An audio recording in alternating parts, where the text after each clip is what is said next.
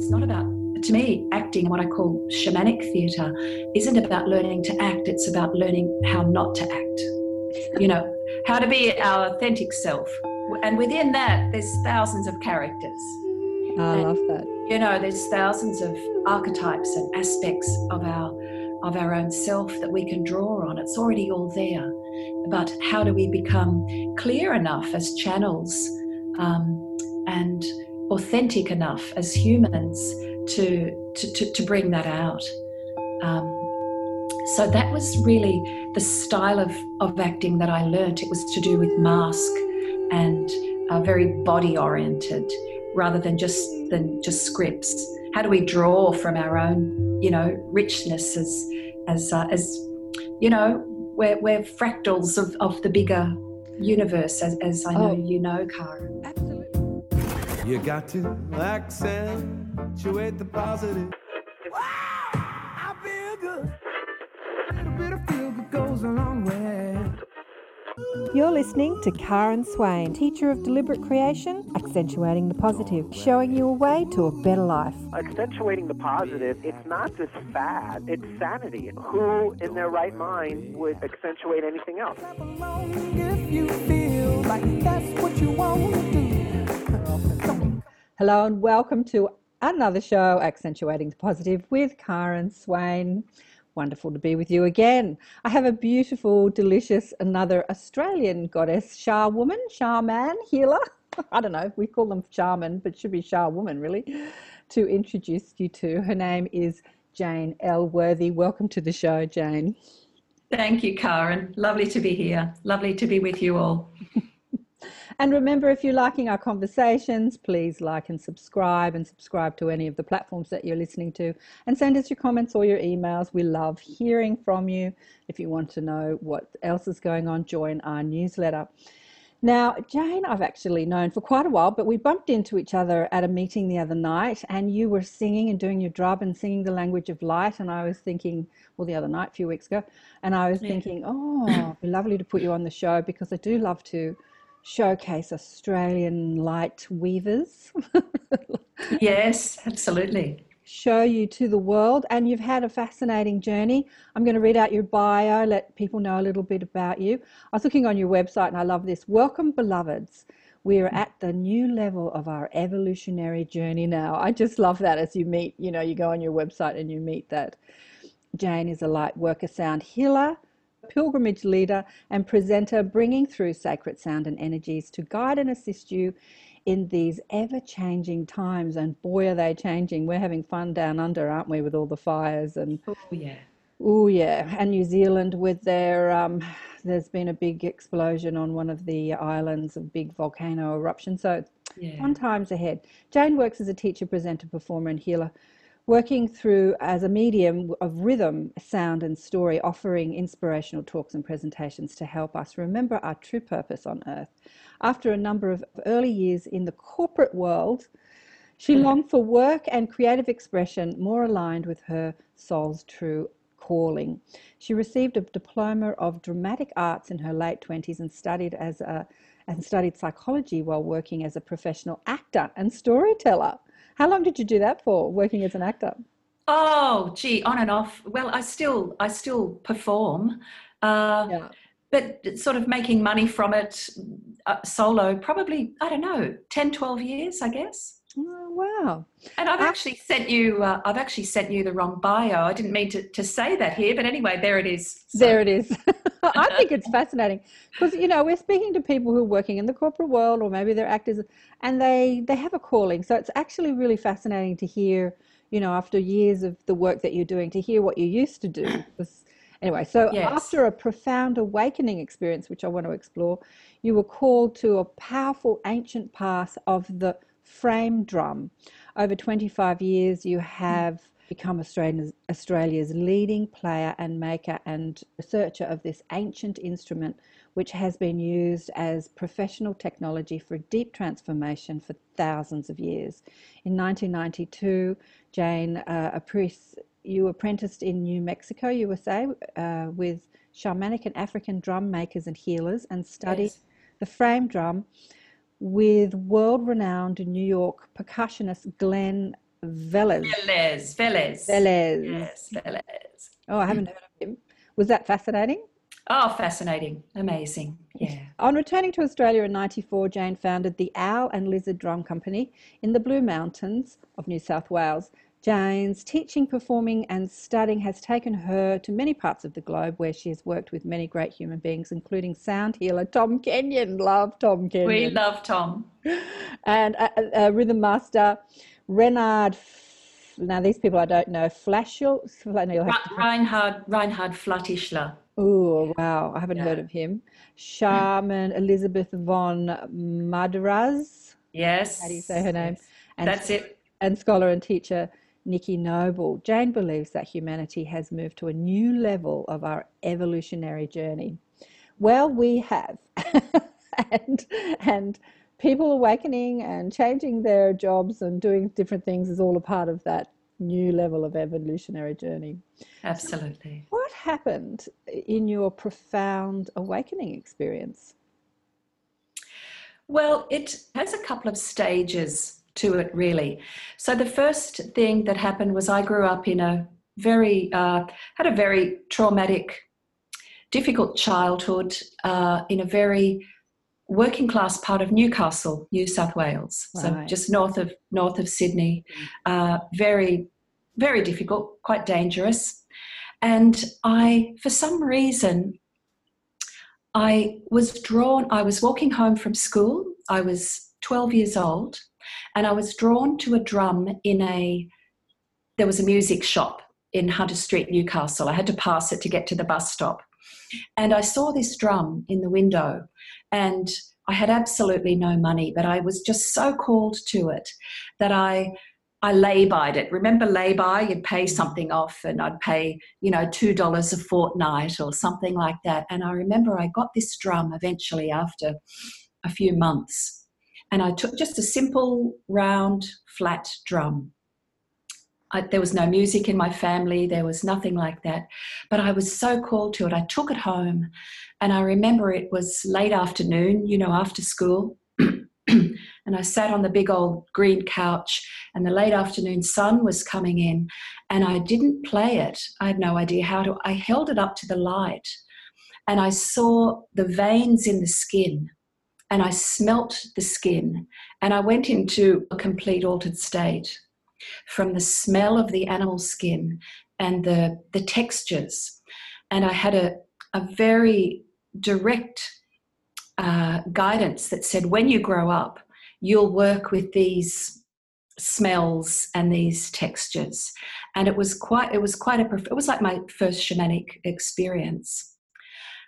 And then, of course, life went on, and I think I probably even hocked that drum over time in my late teens. And there's a much longer story here, but the way that it comes back in is that I went and lived in England for a few years and became a punk and did all sorts of things, and came back and eventually was working in the corporate world. And I went to Sri Lanka just on a holiday, and I saw a drum, just like the drum that I'd been called to when I was 12. And I just bought it, and it hung on the wall in my apartment in Sydney. And it just sort of hung there as a decoration. And then one afternoon we had a party, a pretty wild party, and it came down off the wall and other instruments came out, and my friend was playing this drum with a fork, with the pointy end of a fork, and went straight through the skin. And so a friend said, look, I know how to skin a drum. And he said, come to my studio. He got me a new skin. I went there a couple of months later, and I soaked the skin in the water. And when I lifted it out of the water, I had the remembrance that I had when I was 12. And again, I went into this complete altered state and got some sort of, I still don't know exactly, some sort of download or transmission that at least part of my journey was to work with these sacred materials and to understand and teach the path of the frame drum, which I didn't know so much about then, but now understand as the traditional sacred instrument of women that was played for thousands and thousands of years. It was the main instrument for ceremony and worship and altered states and music making. And so I became obsessed with making this. I actually quit my job in the corporate world. I was working for a multinational computer company, and I rented a little studio in Annandale in Sydney, and I just started skinning things. I didn't know how to make drums, but I began skinning garbage bins and all sorts of things, and just began to go into a completely different world that was so different to what I'd been doing with high heels, and it was shoulder pads back then. We were talking the 80s. and the journey goes on from there, but that was like the first. There was a number of awakening experiences, but it was that remembering. And in most of my work now, it's what I'm teaching through rhythm and through the sound work and the story work and the working with activating the light codes in the land is, I'm not really teaching anything. I'm helping people remember what they already know. So that was my experience of remembering what I already know. And then that journey through the path of this ancient frame drum has taken me, I guess to where I am now in many ways. Do you think that this remembrance that you had as a child was a remembrance of a past life or a future life, or maybe just something that was given to you to do your work in the world? Did you have any sort of concept of why you were having this remembrance, these visions? It felt absolutely like past lives. Past life. When I began researching the frame drum, because back then, it was really not very known. It's coming online, so to speak, now as consciousness is raising, because it's a technology of transformation, rhythm and sound. And I researched and realized that like I said, for thousands of years, the frame drum was the main instrument of worship and transformation, until it was made an act of heresy for women to play around 200 AD. So that's really? another whole, yeah. So whole piece. Explaining to people that don't understand drums and are not watching us, that are listening to us, what does a frame drum look like? It's the handheld drum, isn't it? It's not necessarily. Some are held in what we know. A frame drum is any drum where the diameter of the head is greater than the depth of the body. So if you think of a grain sieve, they evolved from the grain sieve. So the men were the hunters of the animals, but the women were the skinners of the animals. Right. And the frame drum was born. The earliest known depiction I've got of a frame drum is from 6000 BC. There's a woman holding a very simple frame drum, exactly like the one I was called to buy when I was 12. Right. So they're also played with the fingers of both hands, and most cultures in the world have some sort of a frame drum. It's been it's been inherent in the culture, because we can get into the power of repetition and vibration and frequency and what happens with rhythm and how it alters our brain waves. Some cultures absolutely understood that. Some didn't necessarily understand it in a logical way, but it was still their sacred instrument. So we know more about the Native American sort that you hold in one hand and play, or Siberian, or the Irish boran, right. That you do the jig and the reel, that style. But there's also many, many styles, and I've developed new styles. I've been playing and researching this amazing, simple instrument for about 32 years now. So it's been a journey. So you're working in the corporate world and you left. Is that when you went into acting after that, or? Yes, yeah. I went into acting from there, as well as beginning that journey with the frame drum towards the end of my 2-year full-time study in acting. Yes, so I went into acting, and I went into a type of acting that wasn't so much around scripting. it wasn't learning. To me, acting, what I call shamanic theatre, isn't about learning to act. It's about learning how not to act. You know, how to be our authentic self. And within that, there's thousands of characters. I love that. You know, there's thousands of archetypes and aspects of our own self that we can draw on. It's already all there. But how do we become clear enough as channels and authentic enough as humans to bring that out? So that was really the style of acting that I learnt. It was to do with mask and very body oriented, rather than just scripts. How do we draw from our own, you know, richness as you know, we're fractals of the bigger universe, as I know you know, Cara. Absolutely. Look, I think that, you know, acting is such a play with channeling, really. Just, you know, I was having a chat with Paul Selig a couple of years ago. Do you know him? He's a channel. Yes. And he used to teach acting for years. Anyway, and he had this ability to tune into someone and then just sort of take on their energy and be them. And which is what actors do, right? They tune into a character and then they sort of take on, they sort of wear that energy and they become this character.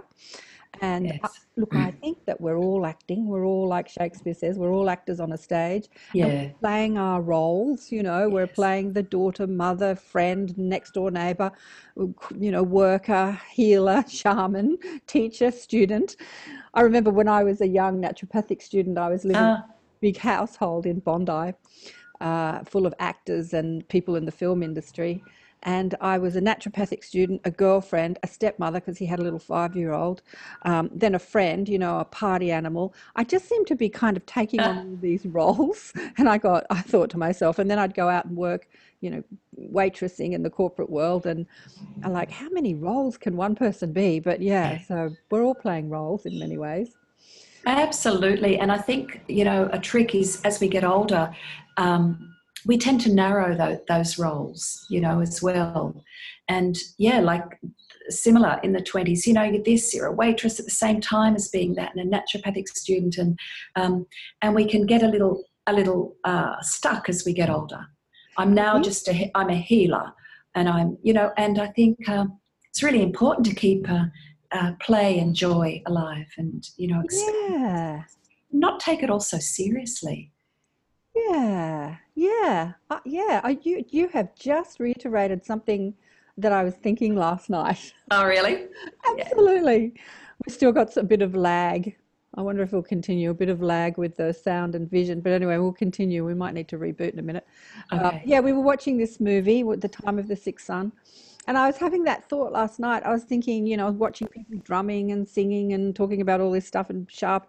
I was thinking, and a lot of them were not smiling. Do you know what I mean? Like, they were very serious. Yeah. And, you know, talking about the future and the earth and everything. And as people came to my house, I was joking and I said, I've got a party trick for you. And I'm sort of playing the jokester, and I'm like thinking, you know, you can be a serious, sharp person, channel, healer, and you can be your crazy, silly personality and jokester and trickster as well. Like, we don't have to be so serious when we're sort of doing, you know, God's work or universal work or whatever you want to call it, when we're, you know, the healer. I think that I was thinking about that. So funny that you said it. One of my favorite teachers is Michael Tamura, who is just laughing the whole time. And yet he's one of the most profound channels, mediums, teachers. In fact, I recognized him as one of my spirit guides, one of my mob in physical form. And I'm like, I know you. And he's just laughing the whole time. And I think that that's what we have to remember as we do this work, to keep it light and have fun with it. Yeah, keep it light. I always say it all matters, but none of it's important. Or it's all important, but none of it matters. You know, more to the point. And I love that. Hang on. It's all important, but none of it matters. I love that. Yeah. I love that. That goes with that saying Deepak Chopra used to talk about, because he was my inroad into God, if you like, because I couldn't come at the God that was presented through religion. And so I guess I was an agnostic. And then Deepak talked about God as the infinite unified field. And I'm like, oh, now that's a God I can, I can digest. And he used to say that, everything in the universe, the matter of the universe is non-matter. It's all energy and information. And he used to talk about it in this, or he does talk about it in this scientific way. And then he'd say, so nothing matters. So it's not matter, this stuff. I love it. I love it. Yeah. Okay, I'm going to... Matter doesn't matter. Matter doesn't matter. It's not matter. So how did you get introduced to the light language? Because it's really interesting. You're sort of tuning into that ancient wisdom of the elders and the drum and all that comes with that. And the bowl. And the bowl. And now you're, well, not now, but you've been doing it for a while, long time. You're doing this with light language. How did you get introduced to that? It just, I found probably about 10 years ago that it just started to come through. And it started with, I was doing channeled writing and just started doing some channelings for people, just friends at first. And it was, literal words. And then I found little bits of light language were coming through, and my journey's been around trusting that. At first, my biggest thing, and I hear this with students now, is like, why little old me? I'm not worthy of this. It must be a trick. And so for a long, long time, I really resisted it. It's just gobbledygook. I knew it was out there. I felt contact with ETs and the love of God, and that was all really real for me. But somehow to be someone that I guess had been chosen in a sense, even though I chose it, that was my contract. I actually chose it, but it took a long time for me to really accept it.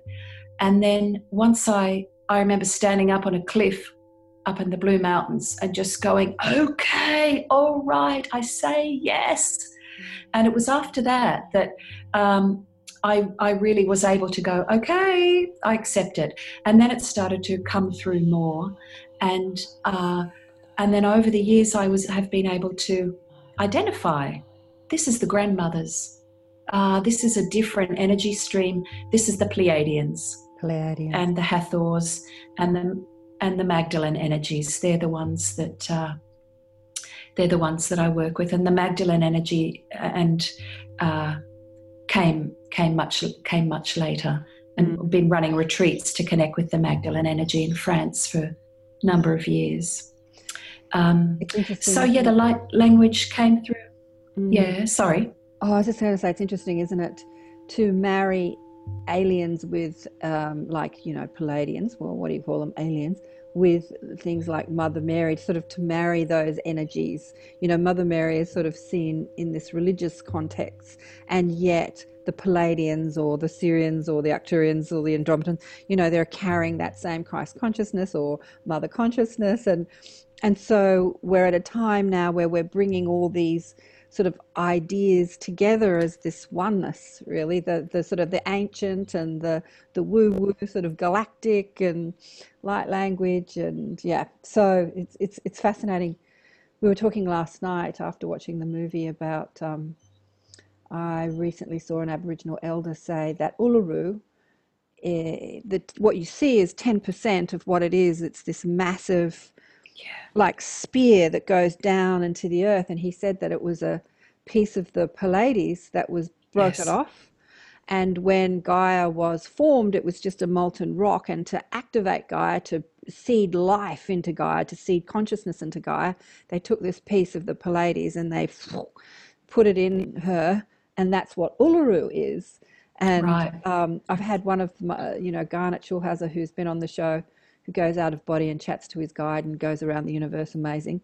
He called it a beacon. And I always wondered, beacon, what's this word beacon mean? And then this Aboriginal elder described it as a part of the Pleiades that seeded life. And fascinating. Yeah, it is so fascinating. And the Anangu people also, believe that the Pleiades, in a literal sense and an energetic sense as well, have a base within within Uluru, which I really believe is absolutely true. Right. Because Within the rock itself, or within the rock itself, within the rock itself, wow. And so they're so excited that the people aren't able to walk on it anymore. Oh yeah. For so many reasons. Right. I have a friend that was an Indigenous friend that was posting. She was there as they were taking the spikes out of her. That was the rail that people. And there was something so profound about that. I don't know what it is like taking those. Yeah, there's something so profound about that. Yes. So It's like taking the shackles off. yes, Literally in pulling a out way. those metal. Yeah. Yes. Yeah. So there's a base in there. Wow. Years ago, when I started learning about ascension 25 years ago, somebody told me that Uluru was some big crystal that sort of pulses and activates. So that was the first I had of this little puzzle piece. And then just recently watching this Aboriginal elder on YouTube talk about it being a piece of the Pleiades, it's just like all falling into place, because so many people talk about it being sacred, but exactly why is it sacred? How is it a beacon? Why is it a crystal? You know, it's starting to make sense now. Yeah. And it's one of the nodes. From my understanding, there are 12 nodes, main nodes. There's lots of little ones, but 12 main nodes within the crystalline grid, and they have their 12 corresponding what are called nulls, and they work in pairs. And Uluru is one of the nodes that are like a vortex or a relay station into the crystalline grid. So I don't know if it's made of crystal. Maybe there's crystal in there, but it's certainly connected to the crystalline Grid.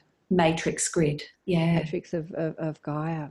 Yeah. So Jane, what's your guidance on what's happening with Australia with the bushfires at the moment? Have you been talking to your mob about that? Well, a little bit. I have. Once I can get through, I've had a lot of the human despair, and being there to work with setting up grids for friends on land, one that has 980 acres of rainforest that's been burning, and another friend just up north of Sydney. And so there's been a lot of, I've been working more with that, setting energetic grids. But, I do believe it's part of a global warming, climate change, absolutely. Partially human-made, absolutely. But I try and stay with this much bigger picture, so that it's just, it's less painful for a start to see the bigger picture, and it feels like a massive cleanse. And, as much as I hate to say it, somewhere in the bigger picture, it's necessary.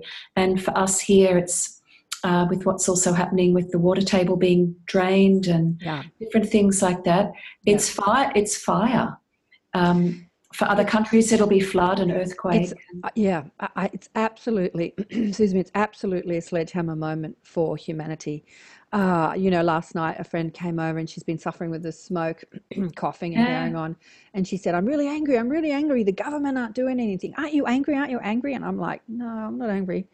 Being angry is, being angry can activate you, but it doesn't help really. And so she kept asking, why? And so I tuned in last night, and the guidance I got was exactly, the way that we've mismanaged water in this country, the way that we're mismanaging, creating more Adani coal mines. Oh, yeah. The way we're managing the environment. Australia is a paradise, but the way that the governing people are mismanaging, it's just a sledgehammer wake-up call. It's Gaia going, wake up and start making changes. And unfortunately, the politicians aren't suffering as much as the people, but it's a bit of a sledgehammer moment. And it's going to, it's here in Australia, but it's more sledgehammer moments if people don't start listening around the world globally. I've been talking about this on the show for a while. Little did I know that it would be so close to home, but there we are. There we have it. Oh, look, absolutely, so close to home, and everyone seems to be they are waking up a little bit now. And I think what we've got to do is take up our own agency now. And that's a great opportunity. Instead of blaming the government. Yeah, you can blame them and they're, whatever they are, but they're inept. They can't do anything. They're actually, I sort of say, well, I don't have it. They're not my government. It's time that we all become much more self-governing and, create community and do it that way, which is sort of what you're saying, they're not going to, they're not going to do it. They're actually, they don't know how. They allow business to do what they do, like create big factories that take so much water and they just drain, creeks and lakes and things that the water can't nurture the rest of the land. And because of these big factories and factory farmings and coal mines, Cotton, you wouldn't think that cotton would be a problem, but look, so just mismanagement really. They can't really stop climate change, but they can manage better. I mean, unfortunately, they are the governing power at the moment. We were talking last night about how governance has been so bad on this planet that the governing structures just have to crumble, and we have to steward the planet more locally, as you say, create community and be more responsible for what's happening rather than leave it up to governments. Yeah, absolutely. Yeah, definitely mismanagement, but we've got to do something, each of us, instead of just blame. And we Aussies can have a tendency to, play the blame game, whinge and blame someone else. Yeah. So when were you introduced to the Pleiades?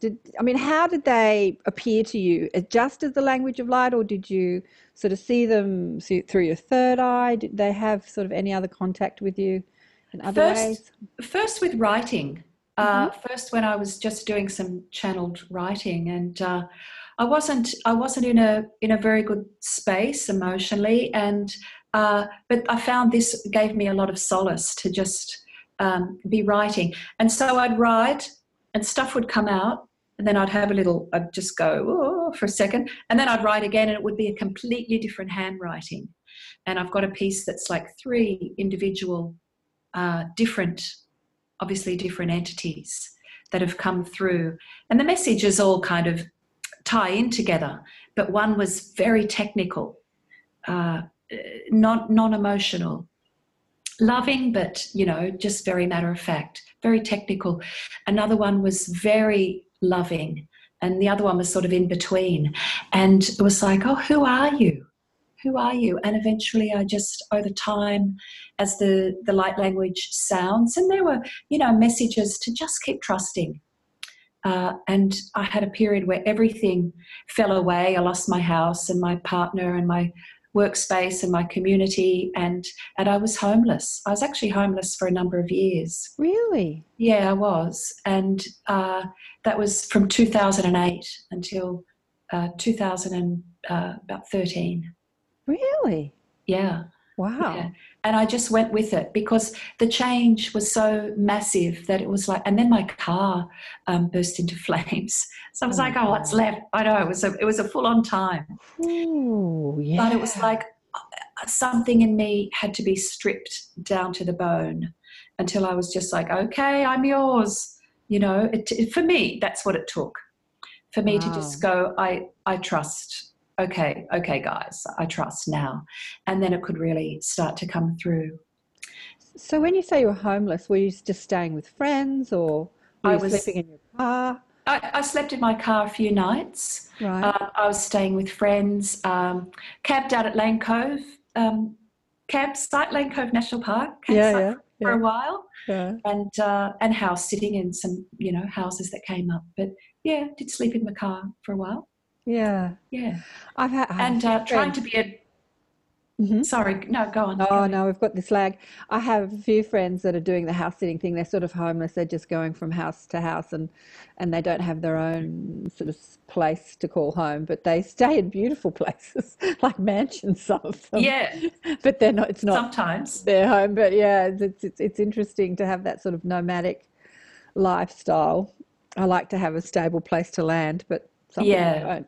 Yeah. Well, I do now, and I've got that now, but But it was for me. That's what it took. I had to be on my knees for me to really relinquish to what was trying to come through. That I was just resisting and resisting. And I also had from my a lot of early childhood wounding, there was a real fear in me. Well, if I open to you, I don't know who's going to come through, and that's very common. I don't know what energies it will be that will want to, literally come into me. And so the trust had to get really, really strong in me to be able to just open. And what I realized was that the biggest protection that we can ever have is to have an open heart.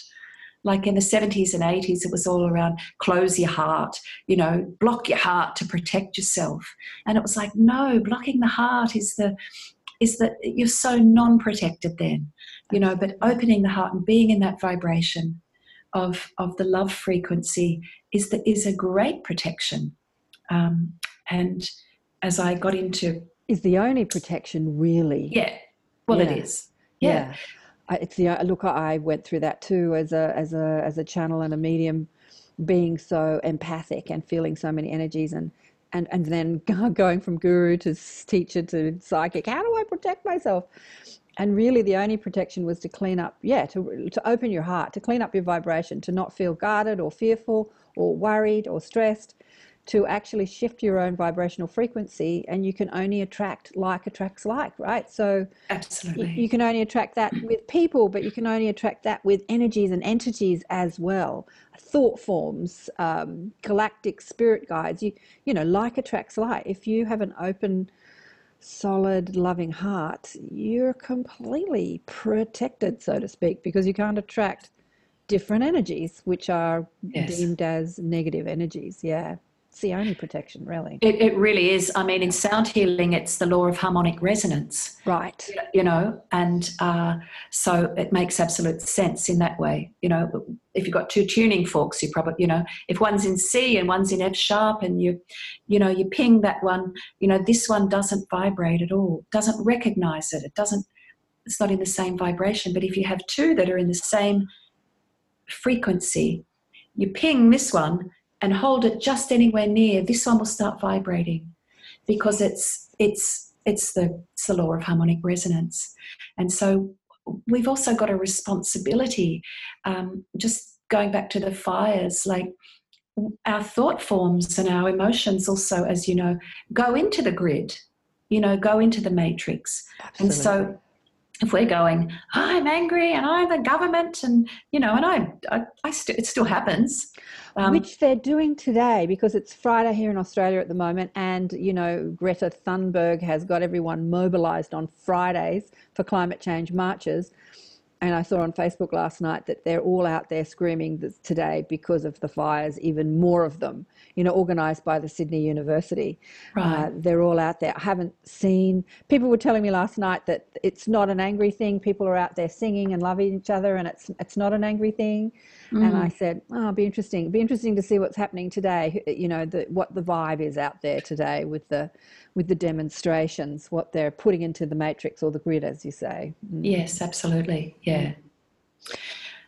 Yeah. Or at least, and they're mobilising. I think, I was chatting this morning with someone that, like, when we were kids, it's like, wow, we had no idea this was coming, where we find ourselves now, in these new times. Whereas kids today don't have that luxury in a way as well, They know what's coming from an early age, and in a way they've lost their innocence. They've had to, and maybe that's the step up that's completely in alignment with what has to be done. But I really, I honour that it's going to be a big life for them. Absolutely. Well, when you say they've lost their innocence, I was just chatting. I think they came for it, so they knew what they're up for. The beings incarnating. I've seen a few, newborns lately, cuddling some newborns, and I'm like, "You're coming now. You're brave." They're like, "Thank you for coming." Like, they're up for it. They know what they're coming into.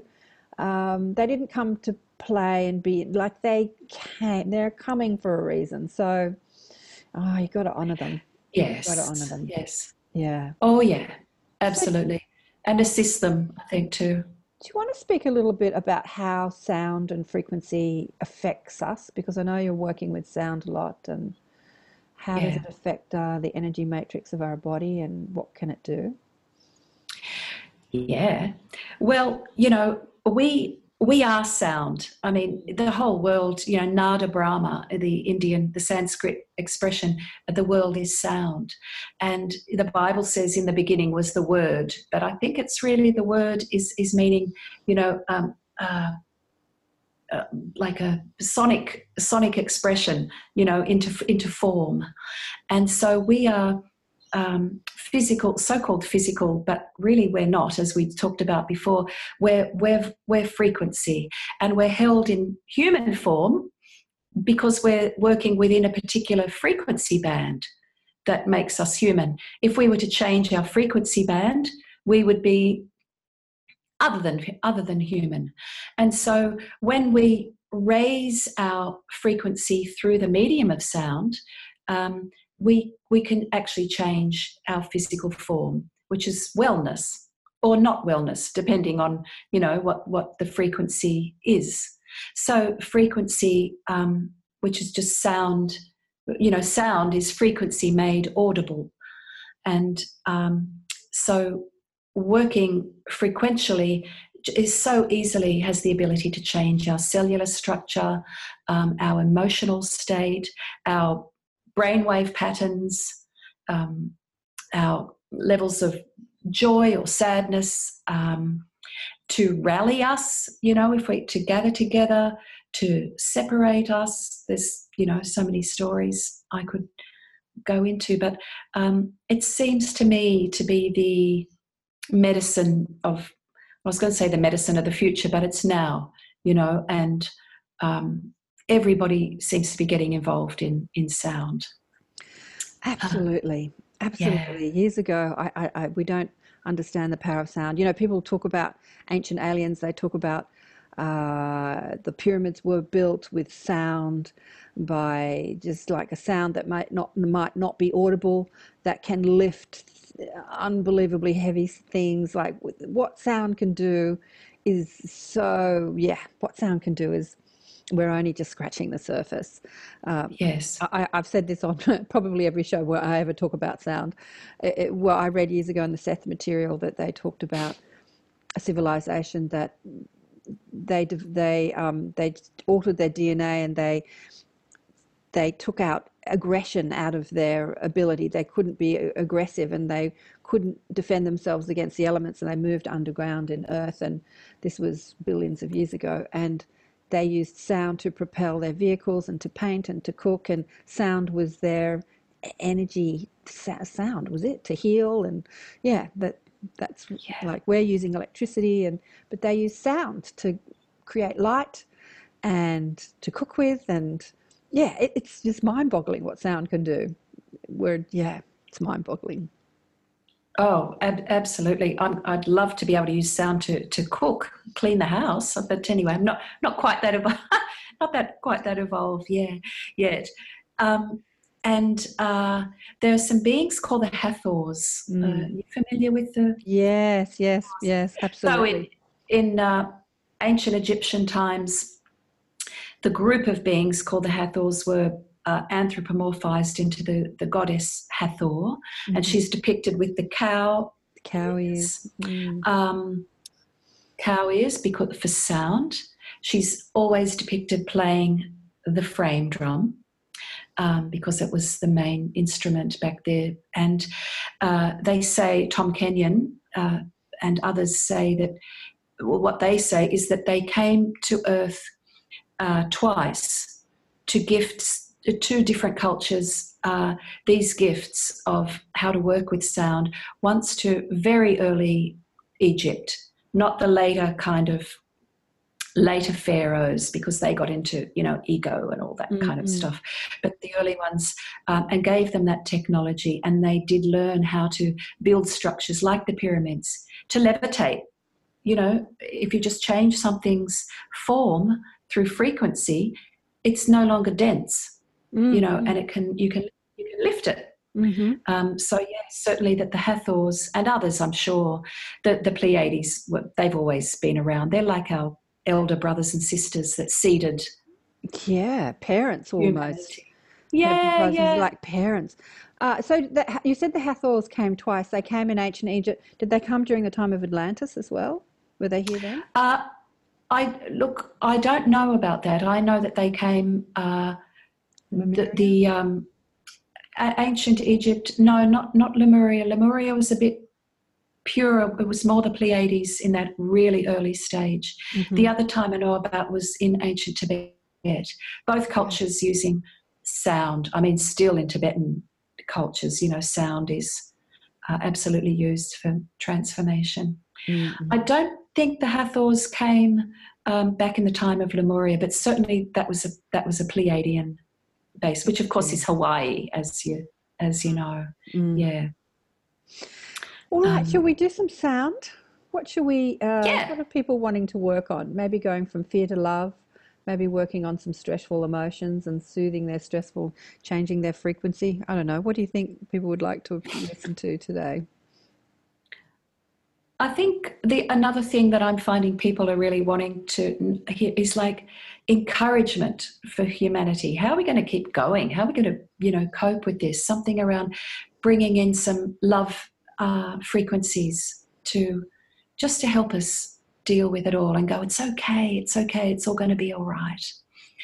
Even though it's going to be very difficult, if we hold that broader picture, it's going to be okay. Yeah. So I'm thinking to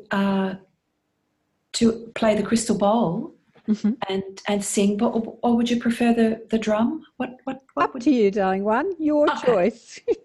You're the sound master. I reckon we'll go with. I'm just going to move this back a bit, and I'll talk a little bit about this. And I just have very simple instruments, and I don't have very many because I just find one. I have one crystal bowl. This is it here. It's a gold-plated crystal bowl in the 528 frequency, which is the love frequency. It also works with repairing DNA. And so because we are quantum and because we are a fractal of everything, I find that one does everything. Many people say, well, you've got to have a bowl in C for your base chakra and one in D for your second chakra, as though the laws of the universe follow the Western scale of music. I mean, we're so much bigger than that. So, I find one does it all for me. So I'll just tune in and how long do you want me to go for? Minute, two? Oh, yeah. See how we go? See how we go, yeah. Okay. A few minutes, yeah. Yeah, okay. All right.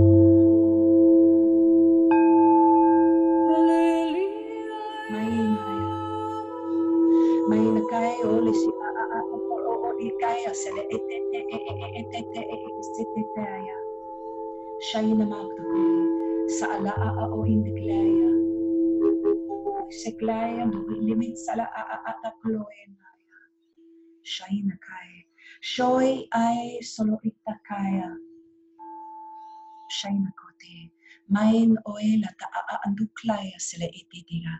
Main klea, shulokloya, te inda klaya, shulo ita pa andkloya, ta kla at siklokola iti salama atokoy. Noin na he, klay, o shula pa ta asa labo in klaya, no ita klaya. He mandaya, okoya, shayo toto iselebeya. Moid kala, shaina mag takay, ole se inay.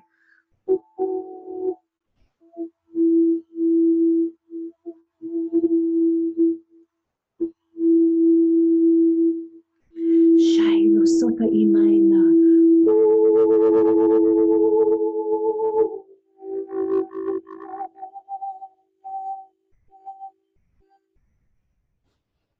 Tayo solo in the clay o sele in. Shaina moe sala takala onduklo o oya. Mayo shokoya. Parushkaya solo doy. Maina kaya. Barushkaya solo in the klaya.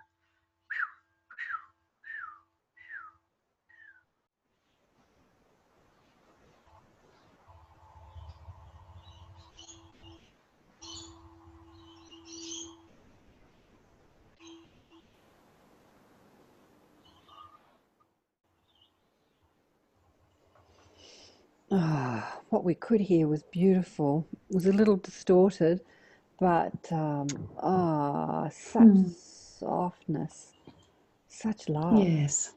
such softness, such love. That was really a love song, a love letter, that one. I could feel them saying, don't worry, we're loving you, we're holding you, we're here for you, we're supporting you. It was just everything that you said it would be. Oh, and that's just in a minute. I find the Hathors are really. I have a CD MP3 called Hathor Love Song, that is 25 minutes, I think, and it's all about that. It's all about encouragement for humanity through love, really.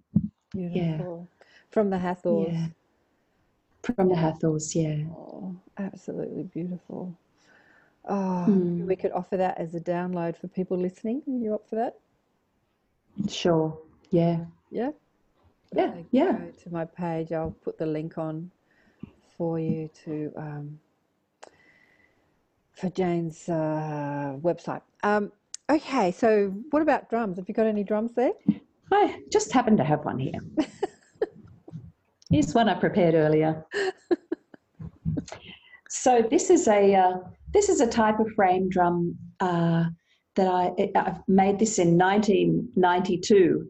So this is the type of frame drum that's has a wooden handle at the back. That's a little patch from where it got a bit damaged. So I find beautiful tree branches and fit them into the handles. I call this the ritual drum. There's many styles. This one has seven sides, but some are round, some are 9-sided. And this is a beautiful deer skin. You can see the spine up the center of the skin. I'm still making drums after 30-something years. So do you, somebody said to me the other day, I was saying I want to get myself a drum. I haven't got one. But, you know, maybe she said to me, maybe you'd like a vegan drum. Oh! Made out of something else but not animal skin. Do you do that as well? No, I don't. If you've got a vegan drum, you're basically working with plastic.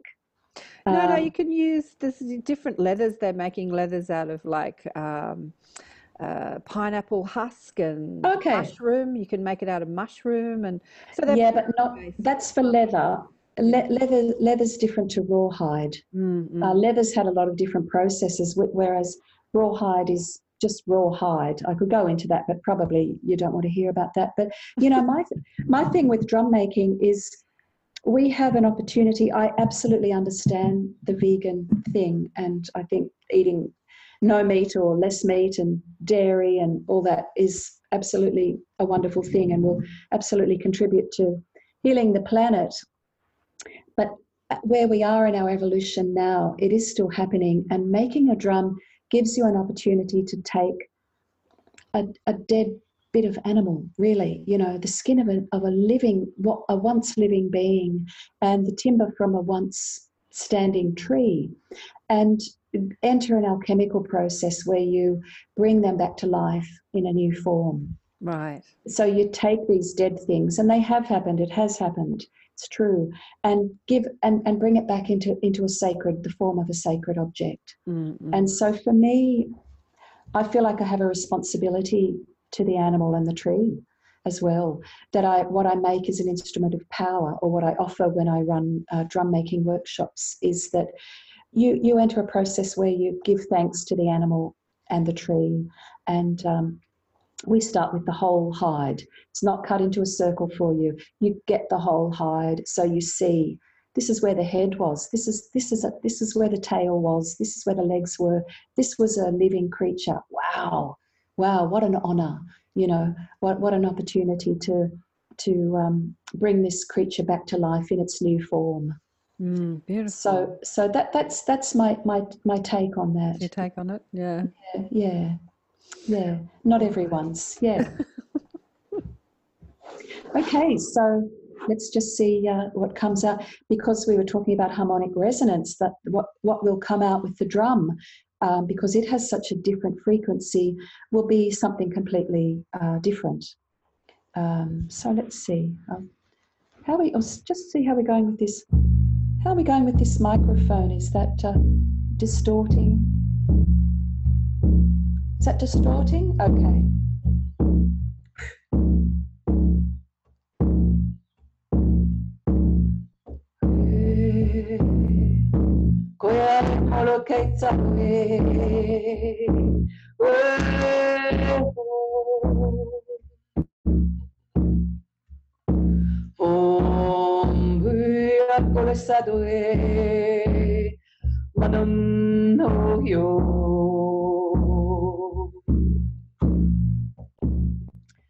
Hey, kai pailo e naya, shiklai to e lea, bo ya, koto lea no no ya la no e, payoto salada e. Oh, maude. Okay.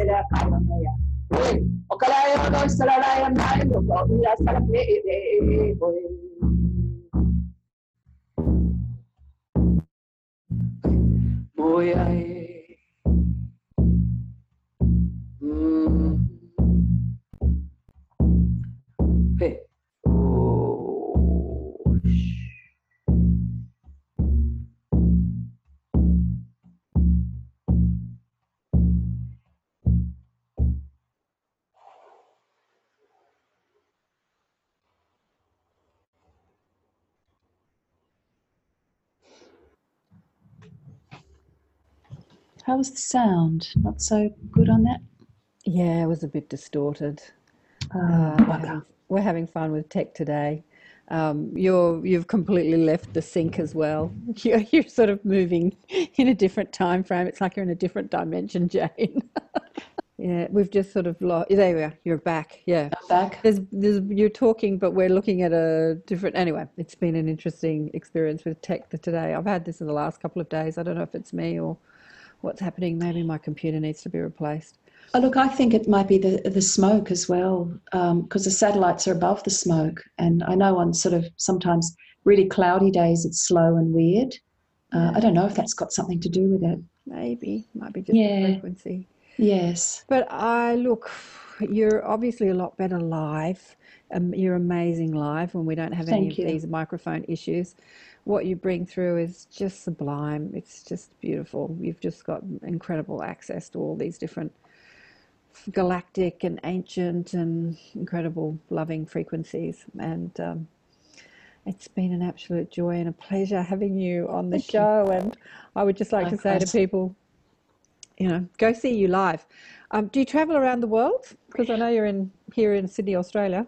I'm here in Sydney, Australia. I'm just back from Perth. Yes, I work in New Zealand. I run a retreat, co-run a retreat in France with the Magdalene Energies every year, and I do work in the States. And we'll be back in the States next year, and really want to do a lot more work in that beautiful country. So happy for any offers of coming to the States and working as well, and in the UK. So yeah, I get around a bit. And in the UK. What about up there in Scandinavia? Maybe if anyone's listening to this in Scandinavia, they can take you up there and you can play up there. I would absolutely. I have a real thing for Scandinavia. I would absolutely love to go there. Yeah. It's a real shame the tech hasn't happened today. Yeah. So well, but I can see your face, but you're not moving your mouth. But really? That's weird. Anyway. Yeah. I think we probably should end it there, and we'll come together again another time. Maybe we've got better tech microphones and things. Yes. Yeah, your work is just sublime. It's a shame people couldn't hear it in its full resonance. Oh, well, thank you. And your work is also sublime. Thank you, Karen, for all you're doing. And yes, you were talking about putting a link to that My Hathor Love song, which would be, I'd love people So for people listening on audio, what is your website? My website is www.returntolight.com.au. Return to Light, which is Return to Light. What we're all doing. Yeah. .com.au. And do you have social media pages, Instagram, Facebook, Twitter? Yes.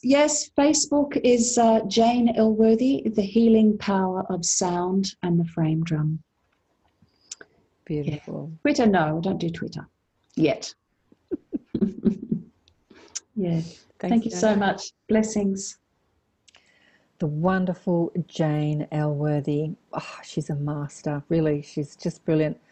The examples that she did do not showcase her sound, what she does. What she does with the bowl and singing over the bowl is incredible. And I wish you could all hear it.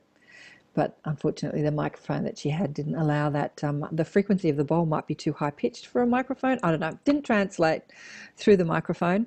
Hopefully, she'll send me a little bit of the Hathor love song, and I'll put that up for you to listen to. And for the whole thing, you can go to my webpage that has karenswain.com/Jane Elworthy, and you'll see the links in her bio and the link to her website there, and you can get that download. But maybe you put on festivals or put gatherings, you have groups, women's circles. You'd like to invite her wherever you are, somewhere in the world. She's amazing. She's absolutely beautiful. Her sound is incredible. I didn't know about her homelessness. Wow. That was a lesson through fire. That was amazing. The surrender and trust. Surrender to all the material thing and just trust that this frequency, these beings, this love is flowing through you, and it's just guiding you and showing you where you need to be. Yeah. That's what it's all about. And how's it over on your side of the world? We're having fun here in Sydney with all the fires and the smoke. Yesterday was unbelievable, but it's cleared up a little bit today, and it's cooler today. So, yes, we are being tested. Can we stay positive and loving and grateful even when you can't breathe and when your house burns down? I have so many friends that have been affected by the fires. I'm always complaining about being in the city, but I'm feeling very grateful for being in the city right now, because the fires aren't right in the city. At least they're not where I live. They're more on the fringes of the city where it's more bushy and where the city backs onto the bush. And I've had quite a few friends with properties around Sydney and out of Sydney that have been affected by the fires, and they've had parts of their property burned down, or they've had their whole property burned down. Yes, test by fire. It's been some interesting times here at the end of 2019 in Sydney, Australia. More to come around the world. More of this to come. Can we stay positive and loving and grateful in the face of the contrast we experience here on Earth? Can we tune into that frequency of love? I loved that Hathor love song. just exquisite. I'm going to play more of that. Right, coming up, I've got more Galactic Goddesses next week, and then I'm going to take a bit of a break, I think, over Christmas and New Year, come back maybe towards the end of January, or at least with showcasing guests on the show. I might do my own recordings and just do some channeling and talk to you like I'm talking to you now. But after next week, we're heading up to Christmas. I'm going to take a break with guests, and we kick off again next year in the Inner Sanctum. I've got to organise my guest teachers for the Inner Sanctum. And let me know if what you would like to explore more next year, and who you'd like to have on the show. Maybe you're thinking about more language of light or consciousness technology. I had a chat with Penny Kelly yesterday. We're going to put on some classes, online classes, exploring consciousness and intuition, and maybe plasma science. I don't know if we'll go into the plasma science, but I got a download from my mob that she has to structure her work. She worked with Lefty Levengood, Dr. Levengood, for many years, 20 years, who was a physicist, a neurophysicist, a physicist. And so she had this consciousness information and he had this science information, and they married it together. And so they're explaining consciousness through science. And it's incredible. Her work is incredible. It's very heady. It's very much for people who want to understand the mechanics of consciousness and who we are and how we operate and how we, spin out from the oneness of the source and become individualized souls, and then individualize with the ego and body. Look, it's school, basically. It's kind of like going to school and learning how the mechanics of the car works, and some people are interested in that. I know my curious mind is. But also when we understand how we operate, we understand ourselves better. It's like when I studied physiology and anatomy as a naturopathic student. When I understood how this body operated better, I understood my human experience better, and how to look after this body. So it's a bit like that, really. And so next year we're going to do some intuition, how to expand your intuition, clairvoyance and clairaudience and all that good stuff, empathy, and consciousness 9-week program. So I hope you'll join us for that. People that are part of my Inner Sanctum group will get special prices. But it's separate to the Inner Sanctum. It's going to be separate, and Penny will be mostly teaching, and I'll be facilitating that and helping her, and having, piping in every now and then like I do on the shows. And so that's coming up next year, starting in February. Yeah, so 2020, here we come. Thanks for watching. Big love to you. Remember, Courtney Beck's coming up this weekend. This will come out this weekend. But anyway, join our Inner Sanctum. She's going to be channeling Krishna and Isis and all good stuff, and talking about her experiences. And we might quiz Krishna about what's going to unfold next year. And it's going to be good. I'm a bit exhausted today. Remember to get that book, Awakened by Death, and I'll speak to you soon. Love you all. Big love. Bye for now.